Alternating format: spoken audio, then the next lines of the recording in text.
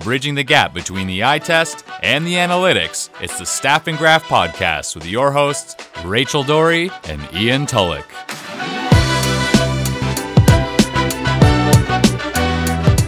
Welcome to the Staff and Graph Podcast, a day-late edition thanks to Canadian Thanksgiving. How's it going, Ian? I'm doing great. Had lots of turkey. Had some nice political talk with my parents over some dinner. Hey, it went well because unlike a lot of people, we respect other people's, opinions and try to get into a discussion. That's allowed? I try to do that on this show because sometimes you have the objectively wrong opinion on Connor Brown scoring 25 goals for the Ottawa Senators, but you know what? We have a back and forth discussion and we can get some places, which I hope is the goal today, but we'll see. You know who is going to score 25 goals this year? James Neal. I was going to say Frederic Gauthier, but yeah, James Neal's a good one. Yeah. You know who's not going to score 25 goals this year? Milan Lucic. Might get in 25 fights, though.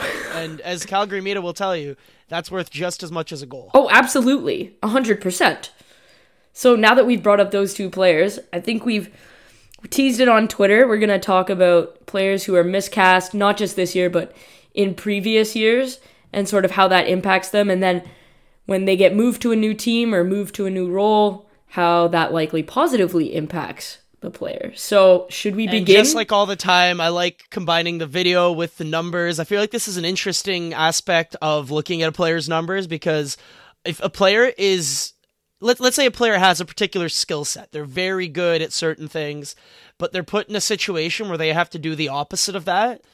Their numbers aren't going to look very good, especially if they're playing alongside line mates who don't complement their skill sets against competition they probably shouldn't be facing.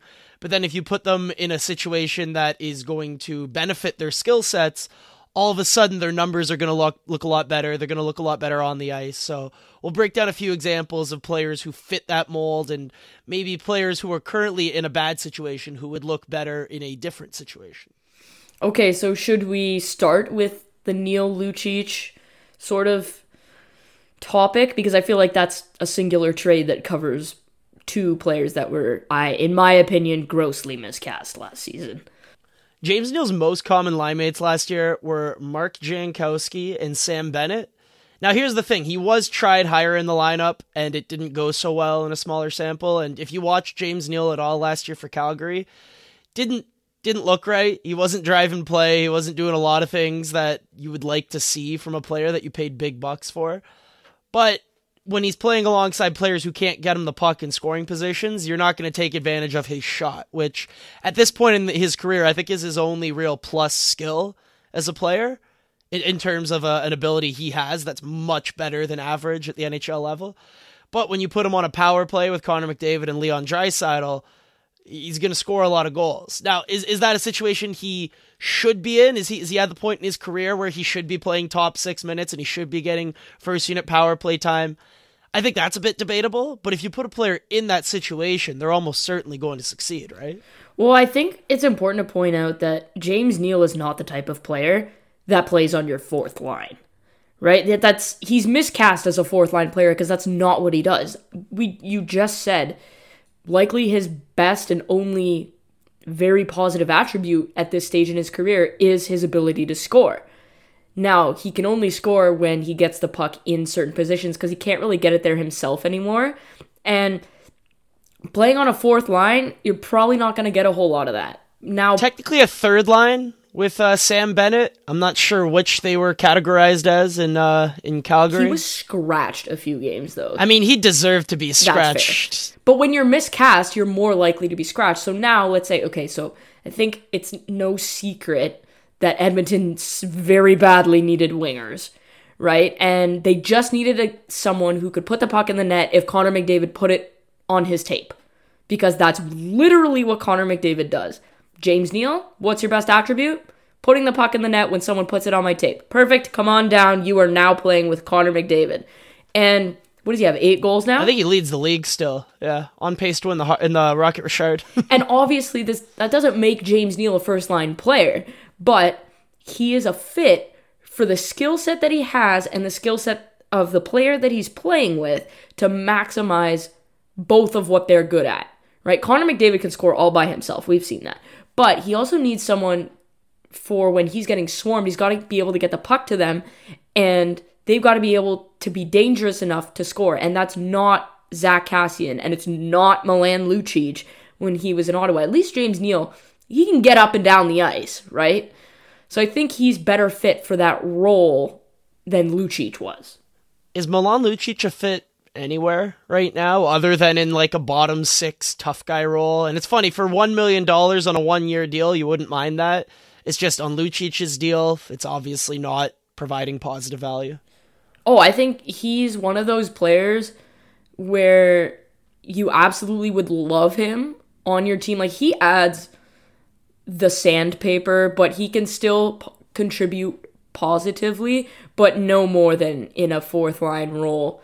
Like, he needs to be sheltered. You can't face him 100%. against opposing top sixes, a top pairing. He just can't handle that anymore. He used to be able to. He used to be a beast in Boston. Oh my god, he was such a unique player because he was such a bear to handle in terms of how rough and tough he was, but then he could also put the puck in the net. And in a playoff series, he was probably one of your least favorite players to go up against on the ice. And you combine that with scoring ability, it was really frustrating to deal with. It was part of what made Boston such an annoying team to face. Lucic, Marchand, Chara in a playoff series, you hated them. Well, Lucic is, when I think of the Boston Bruins, he's the epitome of a Boston Bruin, right? He can score, he's in your face, but he can also beat the living crap out of you, right? Whereas now he's a bit later in his career, he's sort of lost the skill side of it and being able to skate the way he was. And I get why Edmonton signed him, because they thought he'd create space for McDavid. But at the end of the day, in order to create space for McDavid, you have to be able to somewhat keep up with him, right? And you have to be enough of a threat on your own that you demand the presence of a defending player. Is James Neal a much better skater than Milan Lucic? I mean, I feel like neither of them get around the ice. They're not, but at least James Neal is dangerous enough offensively that you have to defend against him. You could quite literally leave Lucic alone, and you kind of knew he wasn't as dangerous, but you can't leave James Neal alone, because if it's McDavid the equivalent finds in him, the NBA of a guy who can't shoot a 3-pointer. You just literally don't guard them. You just leave them alone. Whereas James Neal, the spacing of the defense, you actually have to respect his wrist shot from the slot. Exactly. So I think that's what opens up more space for McDavid. It's not about how quickly Neal can skate. It's the fact that he demands a defensive presence in the way that Zach Kassian and Milan Lucic and others just don't, because they don't have the shot, that dangerous weapon that needs to be respected. So I think Neal was sort of miscast in Calgary, and now he's sort of in a better spot in Edmonton because they're playing him to his skill set. Same with Lucic, right? He can't play with McDavid. He can't play in a top six. But if you play him as sort of your bottom three, goes out there, provides energy, like, that's a good role for him. But to expect him to play with McDavid or in a top six role and contribute 20, 25 goals a season, I mean, it's just not realistic, at least not from what I see. Is there any other player we really wanted to touch on, whether it was in a positive way, where they're filling in a new role that actually fits their skill set, or do we want to talk about some players who maybe are not being used the way they should based on the skills that they have? Well, what about Nino Niederreiter? Because, like, he was basically being sat in Minnesota, and then he goes to Carolina and is a pretty important part of their run to the conference final. I never understood why he never got more minutes in Minnesota, because every time he was on the ice, Minnesota was out-chancing and out-shooting the crap out of the opposition. And you can point to little individual things he was doing well, whether it was winning puck battles or making smart passes. Or I find that he's just such a puck hound in the offensive zone. When there's a shot or a rebound or a loose puck in the corner, he just tends to win every puck battle. But Nino Niederreiter, when he's on the ice, your team's out shooting and out chancing the opposition, yet he was used infrequently in Minnesota down the stretch there. And then Carolina puts him on their top line with their top playmaker. And all of a sudden, he's generating way more shots and way more scoring chances and way more goals. So I'm not sure if he's this first-line goal scorer that we've seen. None of us were shocked. Well, I'm not sure. I'm not sure if I expected him to score at that rate. No, but I did expect him to drive the play more. I think, to be fair, Niederreiter he was miscast in two ways in Minnesota. That type of player is not conducive to the system that Minnesota was playing. Like, their defense first, I mean, for crying out loud. Like, look at how they play. They're defense first, which is not Nino Niederreiter. And he's not the most defensively responsible player, which Minnesota loves. So, of course, he's not going to be trusted, which then demotes you further down the lineup. So he wasn't being used in the offensive role, in the top 6 role, and he wasn't in a system that allowed him to thrive. He goes to Carolina, where Rod Brindamore screams possession and loves the scoring chances, loves fast pace, creates scoring chances, and then he gets put in a role where he's allowed to do that as well. It's twofold, right? You say he's not defensively responsible, but I don't know, if the puck's in the offensive end, I feel like that's pretty good defense. Yeah, it doesn't really matter at that point. I love watching Carolina play these days. Oh, It's just the puck's good. just in the offensive zone all day. And then there's a shot on net from Dougie Hamilton, and then you have players like Nino Niederreiter swarming the rebounds. Evgeny Svechnikov. Is it Andre? It's Andre, I always get them mixed up, which is funny because Andre's Evgeny's the not good that one. good.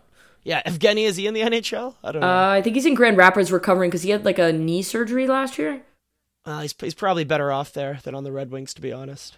I mean, they're not great right now, but they're rebuilding and they've got pieces coming, so. But yeah, Nino Niederreiter, you can just see the fit alongside of Sebastian Aho.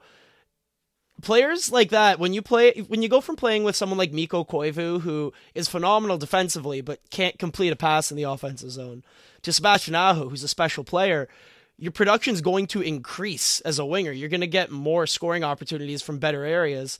And we've seen that from Niederreiter, and he looks like a 25-plus goal scorer. So, I don't know. I just feel like when you use a player alongside a center who can't get them the puck, they're not going to produce well offensively. When you put them alongside a center who can get them the puck, they are going to produce offensively. And we see this all the time in research right now, where quality of line mates is your biggest indicator of how well you're going to do. Other than your actual on-ice results, if I just look at who you're playing with, I can get a very good idea of whether or not you're going to be producing and whether or not you're going to be playing more on offense or more on defense. If you're playing with Sebastian Aho, you're going to be playing more on offense. If you're playing with... Who's a really bad player? Oh my god. Victor Rask. If you're playing with Victor Rask, you're going to be spending more of your time in the defensive zone. So yeah, I feel like that's a fair way of looking at players. And when we see, if you're playing alongside some really weak forwards, yeah, that's not going to be a position to succeed. But if you're playing alongside some very strong forwards, you're going to get some more chances to produce offensively. Right. So now that I think those are like a couple good starting points. I think one that a lot of people disagreed on and now are starting to come around on. I mean, the stats people have agreed on this for years, but sort of the media and potentially some hockey people haven't been as quick to come around. Should we dive in on Rasmus Ristolainen? I wasn't sure where you were going with that. I wasn't sure if you're going to bring up like Brent Seabrook or Jay Bouwmeester. Oh, we could go any direction with that, but I think Ristolainen's probably the poster boy for... Because at least Seabrook had good years. Like in the Blackhawks heyday, him and Keith were terrific. Ristolainen, I feel like he's never really hit the potential that everyone seems to think is there.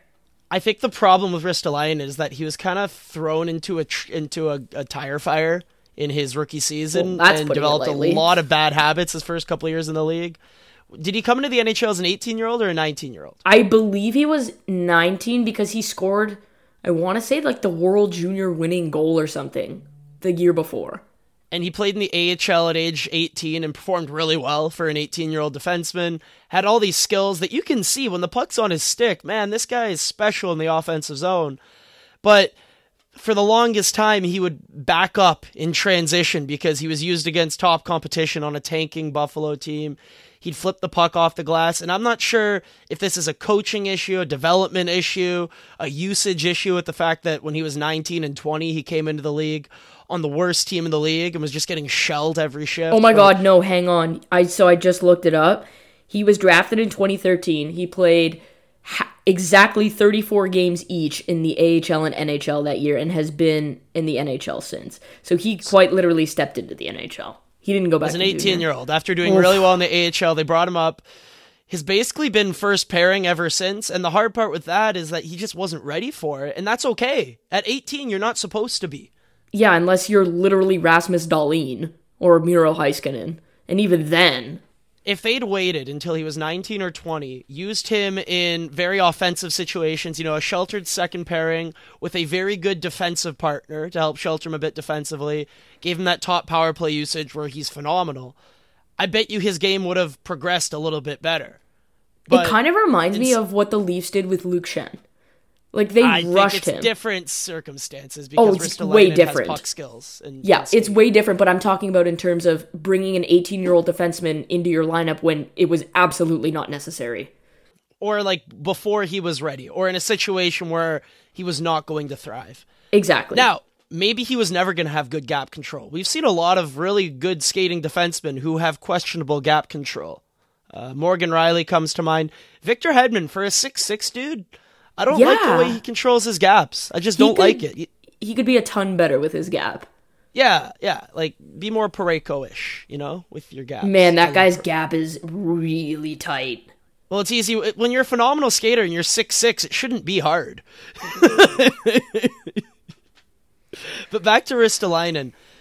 The way he's used right now in Buffalo is just counterintuitive to his skill set. And I would argue that his skill set is largely because of how he was used in his younger years and just the wrong habits were developed, whether that's through coaching or bringing him up too early. But what he is right now is a phenomenal offensive defenseman in the offensive zone who has some of the worst gap control in the league, bleeds a ton of shots, and just flat out isn't that great defensively, except when he's facing the cycle in the D zone. And I think that a lot of the times we tend to assume that means you're good defensively.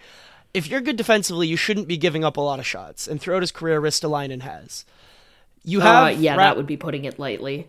They have Rasmus Sandin on this team, who has been dominant ever since coming into the league at age 18. He can clearly handle a tougher load. If you use Sandin more against the top lines and you use Ristolainen in an offensive zone situation, sheltered minutes, tons of power play time, then I think you're getting the most out of both players. But instead, Would you like to hear an alarming statistic? I'm really curious what this is going to be. Okay, so we're 7 games into the season. Rasmus Ristolainen is averaging 6 more minutes of ice per game than Rasmus Dahlin. But why? So Ristolainen is playing 24 and a half minutes, and Dahlin's out there for 18 and a half. All right, now the argument you'd bring up is, penalty kill, power play, that, a veteran defenseman would be better at those things. And the power play is not up for discussion. Well, Ristolainen's good on the power play. He's not You're Rasmus not gonna take Dahlin, though. I agree with that. Here's my bigger problem. Time on ice per game at 5-on-5. Rasmus Ristolainen, 19 minutes, 21 seconds. Rasmus Dahlin, 14 minutes, 44 seconds. Oh my God. Those numbers need to be swapped. Literally. I would rather you play Dahlin none on specialty teams and he plays 20 minutes a night at even strength. Dahlin's one of those players who, at age 19, he's one of the best defensemen in the world. It's like when Drew Doughty came into the league. He's just already this amazing, and you should be giving him as many minutes as possible. I know that I just said that, hey, you don't want to throw a defenseman like Ristolainen into the flames if he can't handle it, but Dahlin's proven that he can handle it. He's literally the 6th. So Dahlin is the last in terms of even strength time on ice. So he led the NHL in zone exits, I think, percentage last year. Or maybe it was second behind Sam Girard. So we can agree that Ristolainen's being miscast here. Still. And I just don't get it anymore because they have the horses now. They have some right-handed defensemen who can move the puck. Colin Miller and Henry Yokoharu look excellent. Is Brandon Montour hurt right now? I believe so, yes. Okay. Yes, he is. But you have 3 right-handed defensemen who can all move the puck, and you have Rasmus Dahlin, who's a unicorn, who's a 6'3", 6'4", literally a unicorn defenseman who has maybe the best puck skills of any defenseman in the NHL right now, other than maybe like an Erik Karlsson. It's a generational talent who can dominate the opposition regardless of who he's facing, and you're not using him, and it's weird. I don't get it. Well, I would think, okay, he's young, we don't want to overuse him, but when you have options. And the same could go for Yokoharu as well. He's not as good as Dahlin, and he's still young, so obviously you maybe want to shelter him a little bit.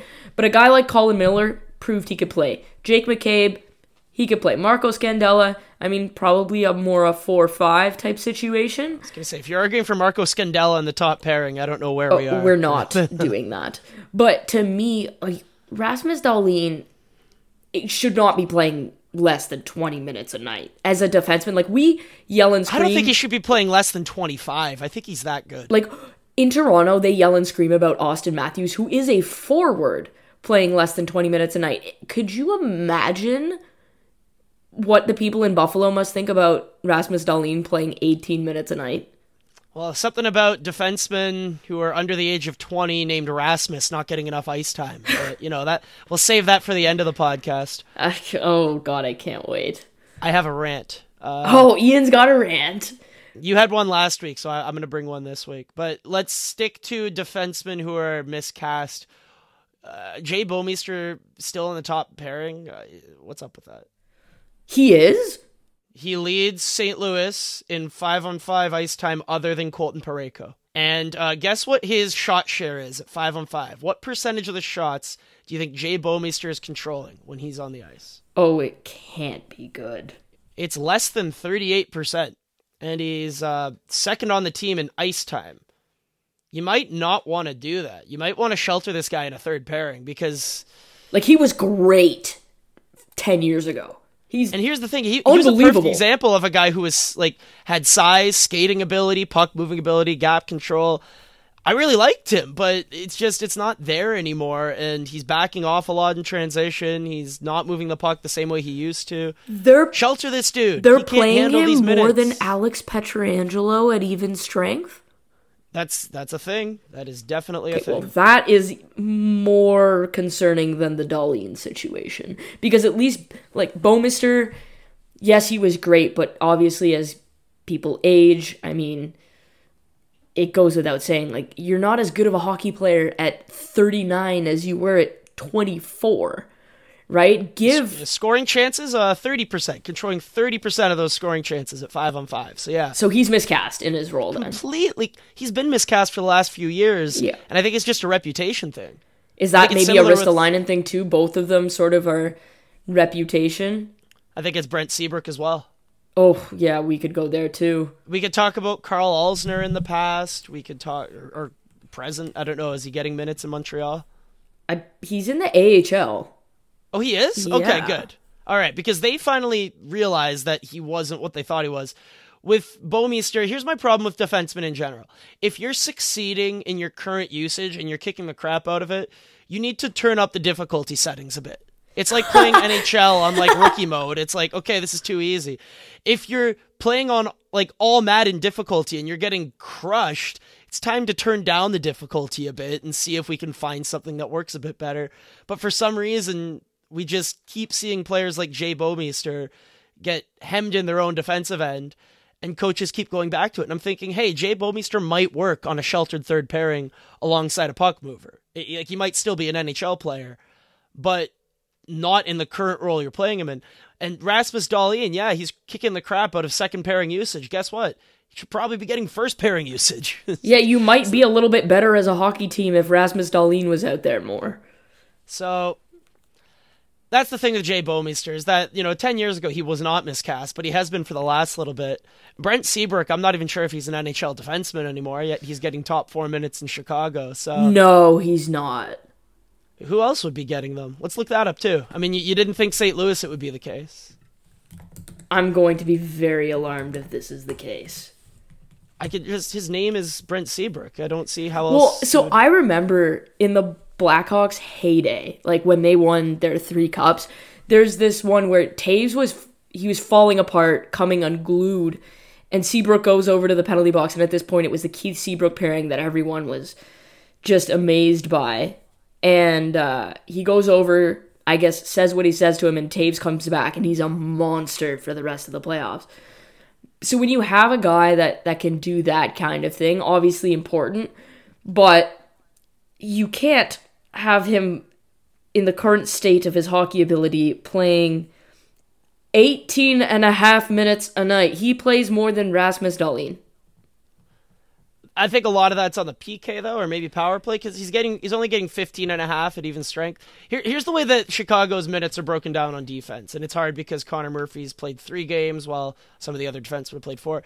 Keith and Murphy is the top pairing. Yeah. Which is not great. You don't want Connor Murphy on your top pairing, but is what it is.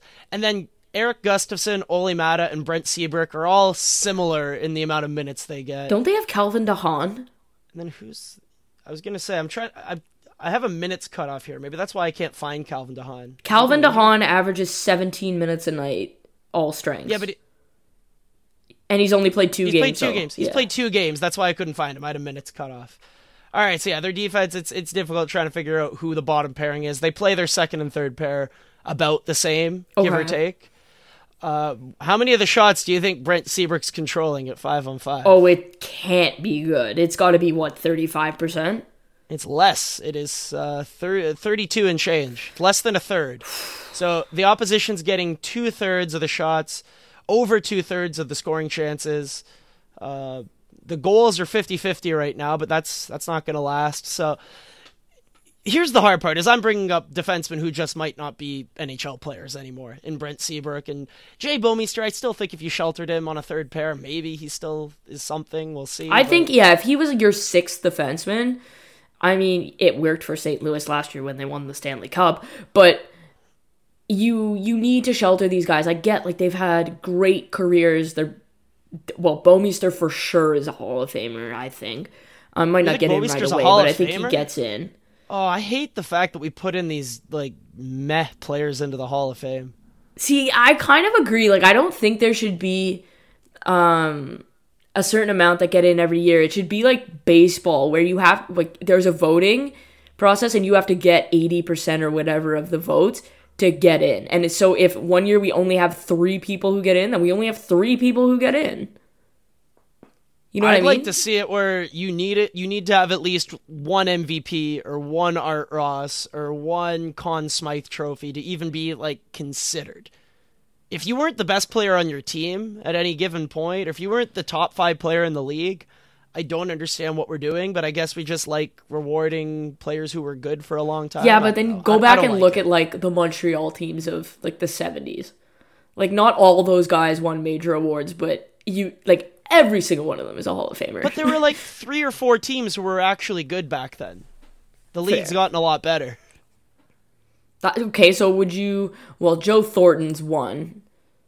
Hey, is he even a top 100 player of all time? Oh my god, that was so egregious. Him and Malkin, 101 and 102, baby. Yeah, really. But what about... So, we're talking about guys who are miscast. I think Detroit's done a good job. So, Justin Abdelkader was very miscast over the past few seasons. He can't be your top line center, or even on your second line. It just cannot happen. Abdelkader's not a center, is he? He was at one point. Yeah, I'm pretty sure he's a winger, isn't he? I saw him taking a bunch of face-offs. I want to say it was 3 years ago. Might just be taking them on his strong side. I know Darren that could be a point. That line right now. But Detroit's actually done a really good job of giving guys like Anthony Mantha, Andreas Athanasiou, Dylan Larkin more of the responsibility, and they've moved Abdelkader down, and of course that contract is not great, but at least Abdelkader's playing in a role now where he can contribute positively, and he's not getting shelled, at least by the eye test, the way he was a few years ago, right? So I think that's a good example of a team who realized a player was miscast and made some adjustments to give other players some opportunity, which allowed Abdelkader to play in a role more fitted for his skill set now. I know no one cares about Detroit, but Jacob De La Rose, Darren Helm, and Justin Abdelkader have been awesome this season. I don't know what's happening. Have been. And they've been facing tough competition. They've been used in that shutdown role, the checking line kind of thing, so that their star players, which is perfect for all of them. But I would imagine that they would be getting hemmed in the defensive zone, and you kind of live with it so that your star players can get some better usage. But they've been outshooting and outchancing good players. I don't know how long it's going to last, but hey, if you're a Detroit fan, this is something where you're probably going, this is great. This is sweet. And then Anthony Mantha just casually scored 4 goals in a game. That's got to be something to get excited about. He's going to score You think he gets to 40? Or 35, I think, is a safe bet. I'm not sure if 40 is... I think unless he gets hurt, I think he hits 30 no problem. I think he probably, like you, sits around 35. You're not going to go out on a limb and say 40? No, I will not. 40 is so hard to get to. James Neal, 40 goals. Book it. This month. He's on pace. I mean, okay. Do your thing. 25. He can do 30. If he's playing with McDavid, I think Neal can get 30. Oh, yeah, I do too. Well, considering he's already got, 8?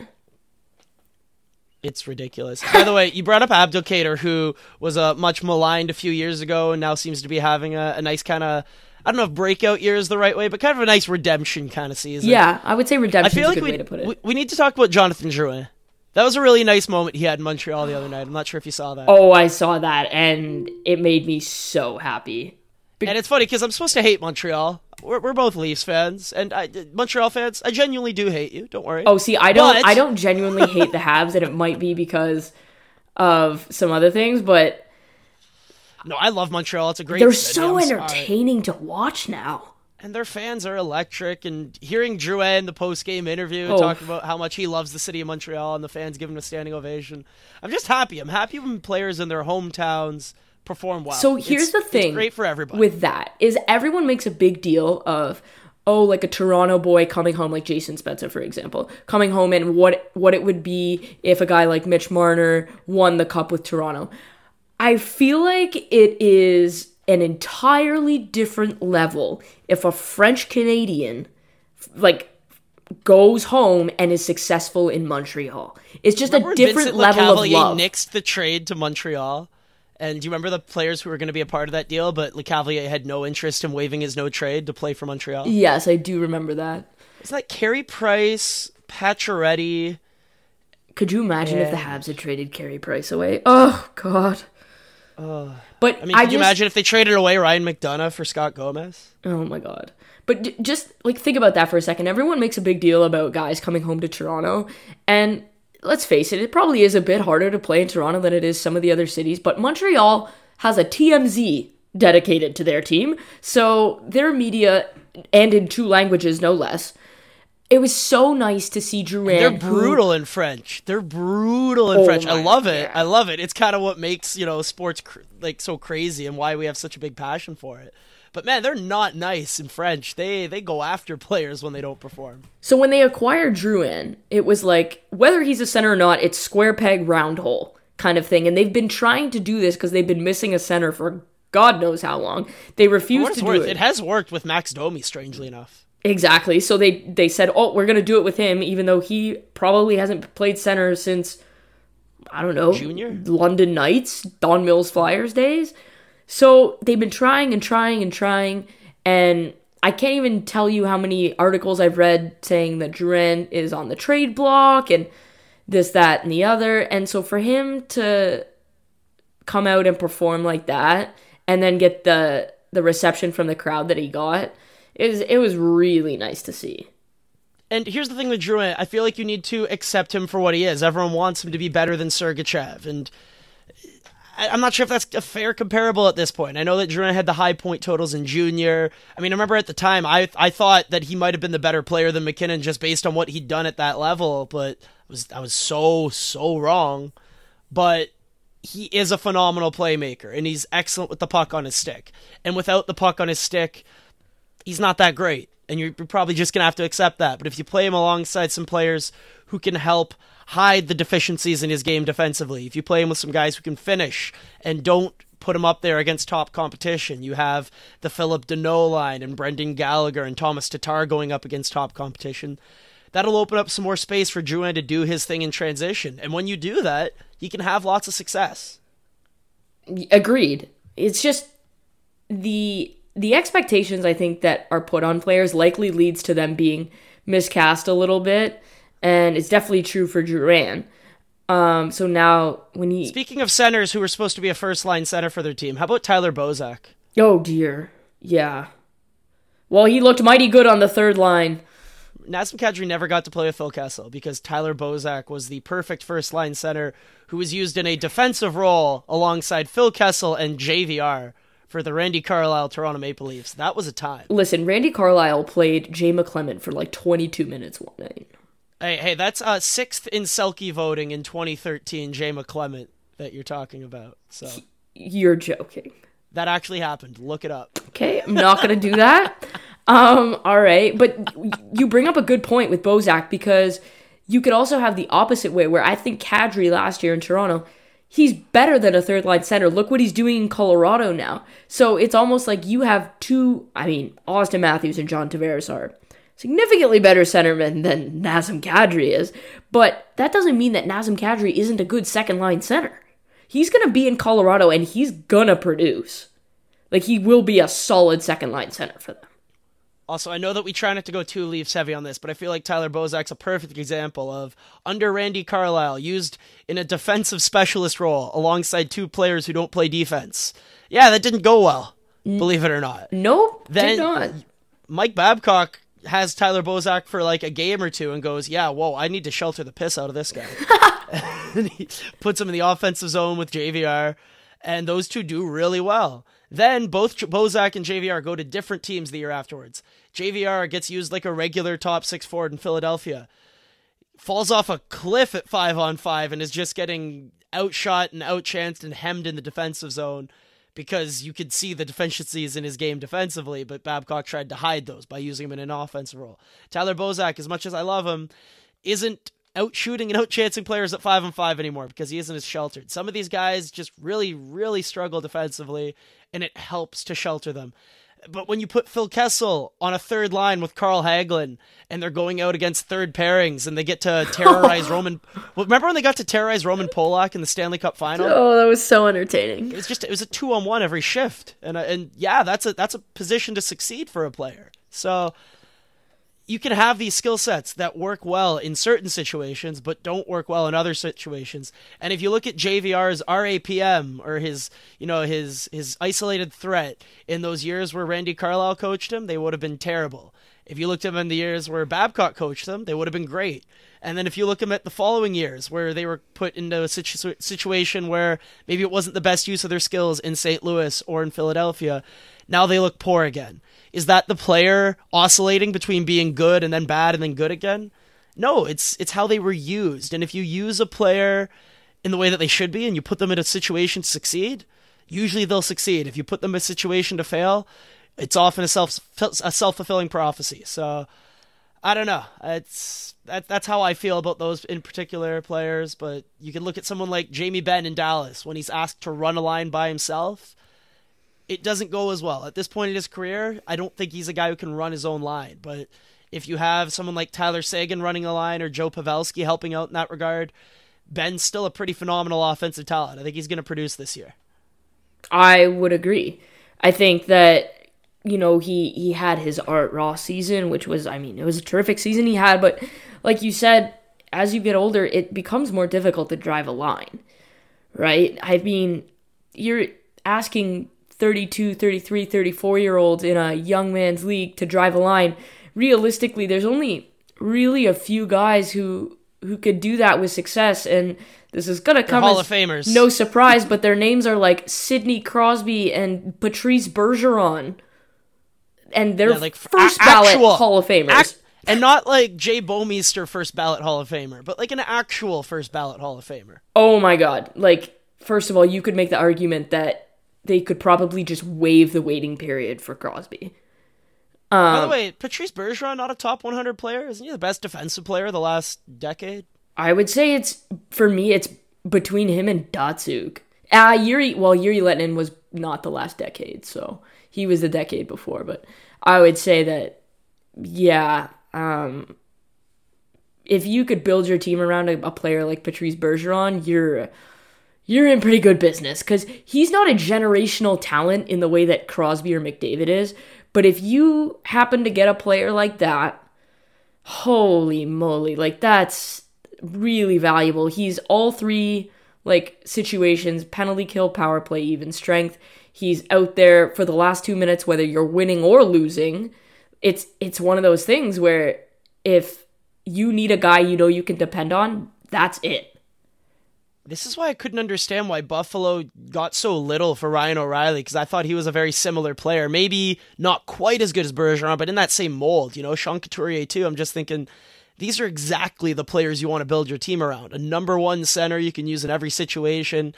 Yeah, he's going to need a skilled player to play alongside him to help bring some of that offense. But when it comes to puck battles and defensive play, you're not going to find a much better player in the league, and that has a lot of value. So I was arguing that Ryan O'Reilly was a top 20 player in the league at the time he was traded. I know a lot of people are calling me crazy, but he won the Conn Smythe a year later. I think that was more of a function of he had vocalized his desire to leave Buffalo, and the fact that I think he said like he didn't like hockey anymore playing in Buffalo, so that'll diminish your trade value. But I agree, like you need to get more than Buffalo got. I get depressed every time I cross at the border too, to be fair, heading towards Buffalo.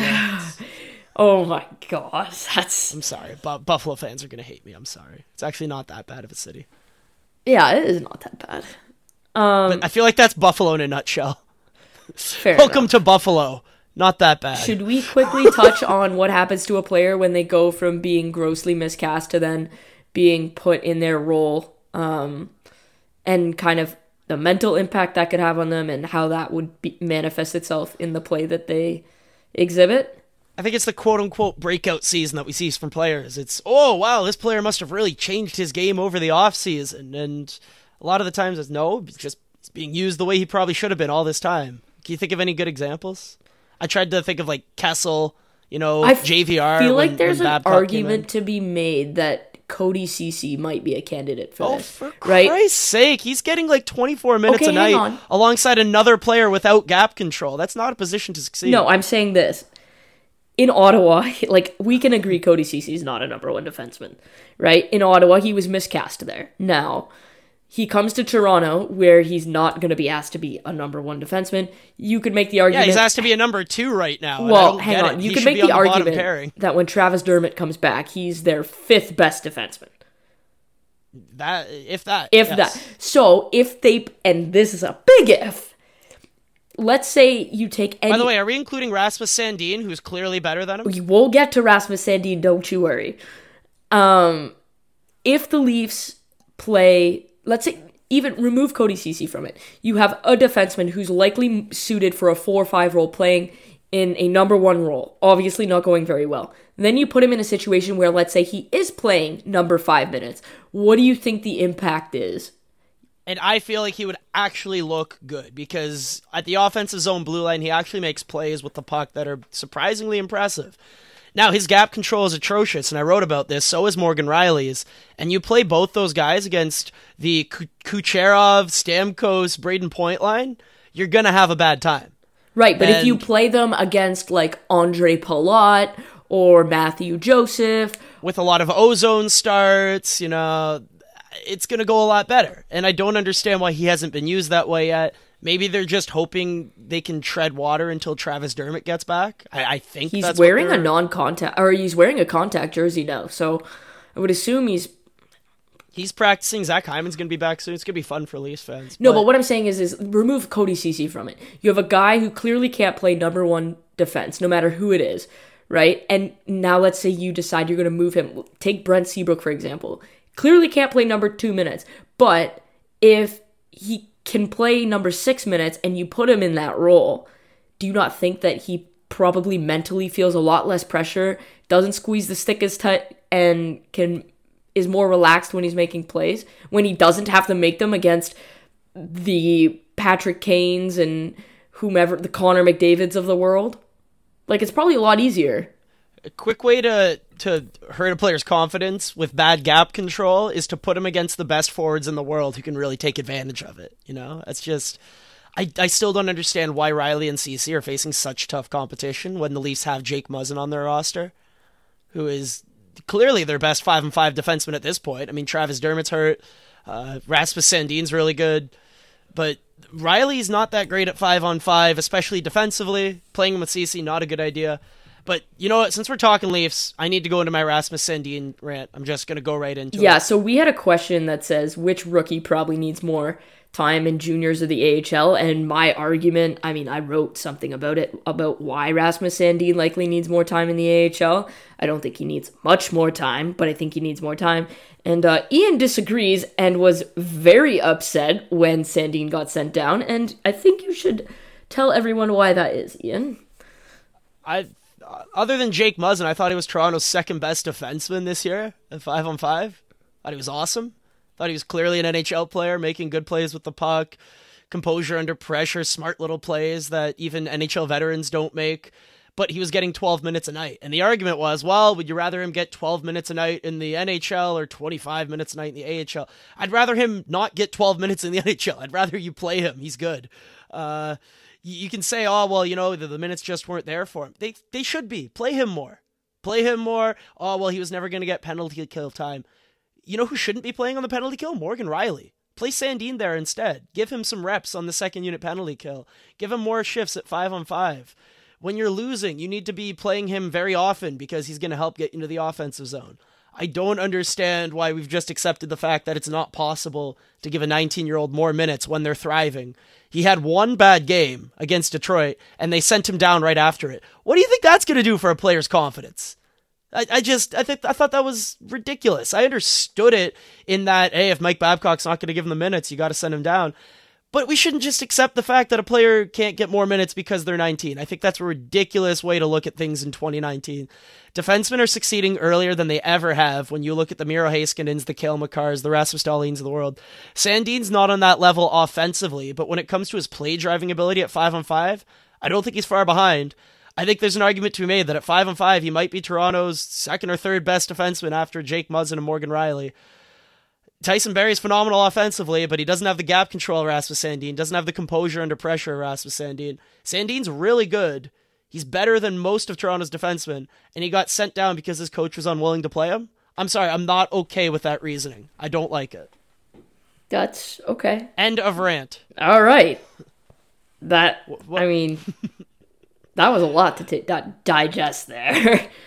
I'm sure that you have some points on things that he can improve in his game, and I agree. There are things that a lot of players can improve. Well, yeah, I wrote a 1,500-word piece on it. It was a good piece. I like your writing. I don't understand why you can't develop at the NHL level. So here's my, do I think Rasmus Sandin is one of Toronto's best 6 defensemen? Yes, I do. Now, he's one of their best 4 best defensemen right now. Very clearly. Well, yeah, especially with Travis Dermott not in the lineup. With Travis Dermott injured. Yes, I was going to say he's not better with Travis Dermott. Well, even the second Travis Dermott gets back, he's probably better until Dermott, adjusts to NHL games. Okay, so here's my thing. Is he proved he could play in the 5-6 role. I loved him when he played with Justin Hall. I thought that pair was excellent. My only hesitation is, okay, now he's shown he can play there. If we move him up to a top 4 role, let's say he's going to play with Morgan Rielly, because to be fair, I would argue Rasmus Sandin's gap control might be the best on the team. I mean, you could make the argument with Jake Muzzin, but it's significantly better than Cody Cece's, it's way better than Morgan Rielly's, and it's way better than Tyson Barrie's. So that... Are we including Travis Dermott in this, who no. arguably has some of the best gap control in the league? I'm not, because he's not playing. I'm talking about who played the first 6 games for the Leafs. And this is my point. I'm like, you're gonna send this guy down even though he might be your best transitional defender? So if we move... So the logical, or what you would think would happen, is he would get moved up to play top 4. I'll explain a scenario to you, and then you tell me what you think the impact is. He moves up, he's playing with Morgan Rielly now. He's facing tougher competition, quite obviously. He's playing more minutes a night. Let's say it doesn't go well because he's very clearly good as a 5-6 in the NHL right now, but hasn't developed certain other skills like net front presence and making just the simple plays as opposed to overcomplicating things. And now he's hesitant to make those plays, which leads to him being hesitant in general with the puck. That leads to him being afraid to make mistakes, and now that leads to him getting sat on the bench. Okay, counter argument. Sending a player down after one bad game, there's a way to make a player not afraid of making mistakes. I think him playing under Sheldon Keefe is good, because Mike Babcock made it very clear that he wants him to penalty kill, and the Leafs in all likelihood are going to need him to play on the power play. Right now, he's not You going to mean get next that. year after they... Why would they need him to play on the power play? Because they're going to lose Tyson Berry. Okay. And they're likely going to lose Morgan Riley if he keeps producing. Who cares about your second pairing, or who cares about your second unit power play defenseman? That's like the easiest role in the world. I think the more important part of it is Mike Babcock wants him to be a key penalty killer, and that's something you have to learn, right? So why can't you learn it at the NHL level on a second? Because you're going to get torched, and that costs games. Trust me. You're going to get torched as you learn. He got torched in the AHL on the penalty kill when he first started, and now he's starting to take steps. He's going to go down in the AHL. He's going to be their number one penalty killer. The same with Timothy Liljegren. They're going to throw them out there every penalty kill. So they're going to be forced into developing that side of it so that when they do come up, because both of them inevitably will. What if they come up together? Exactly, and they could both be months. a pairing. They could penalty kill, and now the Leafs have solved their penalty killing problem internally. But you can't rush that. Penalty killing and developing, I talked about it in the article, but developing different techniques and finding what works for you in order to gain position at the net front so that you're not giving away goals in front of the net. Like leveraging your weight as a way to like box out a player. Especially when you're Sandin size, you're not a big hulking human being like Jake Muzzin is. You have to discover what does and doesn't work for you. And when you're doing that at the NHL level, that's very difficult to do. Do it against the AHL's most skilled players, which he will do. And then once you've proven that you can do it there, because that's a skill that takes a couple years to learn, you come up... I don't know, was Drew Doughty that great at age 19? Was Erik Karlsson that great at age 19? No, but they were so good offensively that it didn't matter. Rasmus Sandin's so good at 5-on-5 that I don't think it matters. Okay, well, first of all, look at his coach. This is the argument we come down to. We say, Sandin couldn't possibly stay in the NHL because he has a stubborn coach. Let's get mad at the stubborn coach for being stubborn. See, I don't... That's not okay. This is where we'll disagree. I don't think Sandin is... I think he's very close to being top 4 ready. I don't think he's quite there yet, and I think he's better off served playing in all situations in the AHL until such time that the Leafs need him, because they will need him. I think he might be better than Morgan Riley at 5-on-5 today. Oh, okay, I'll disagree with you on that, but... Because he can play defense.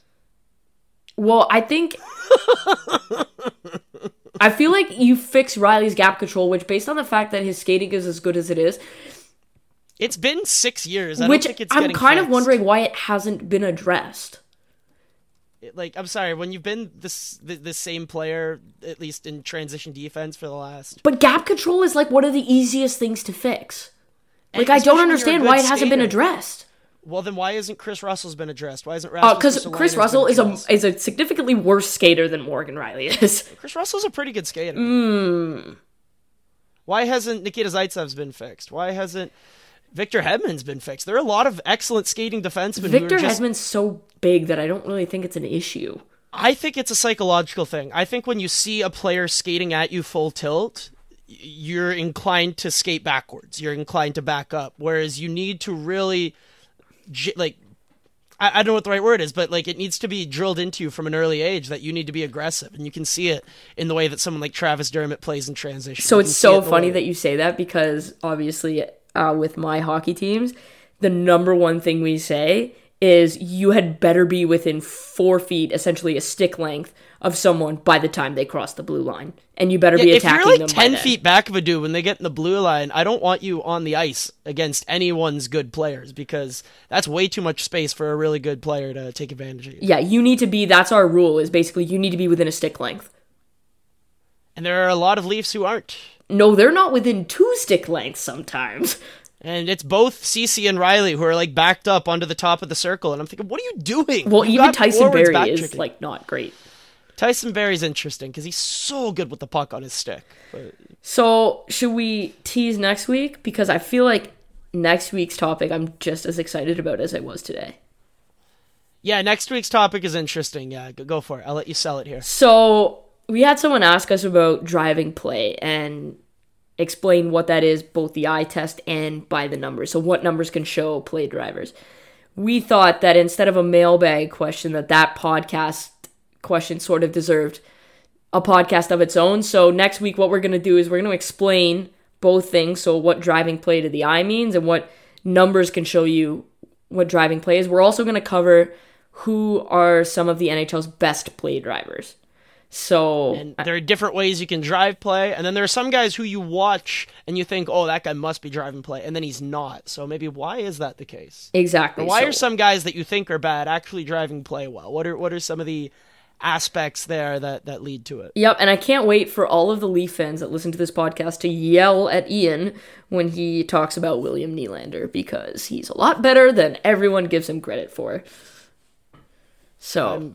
or someone like Kevin Fiala, who has a similar play style to William Nylander, but the results haven't been there the last couple of years. He's been getting outshot and outchanced. Why is that the case? Exactly. So that'll be next week's episode. We'll be back to Tuesday next week. We just took a bit of a Thanksgiving day because family time's important, and taking time away from hockey is extremely important. So make sure that you're doing that, and I guess we'll see you next week. Happy Thanksgiving, everybody. Yes, from you us. too, Rasmus Sandin. Oh my God. All right. Have a great week, everyone. Take care. Thank you for listening to the Staff and Graph podcast. You can check out Rachel Dory's work at The First Pass, and Ian Tulloch's written work can be found at The Athletic and the Leafs Geeks podcast on whatever platform you're listening to this. Also be sure to follow these nerds on Twitter at Rachel Dory and at Ian Graff.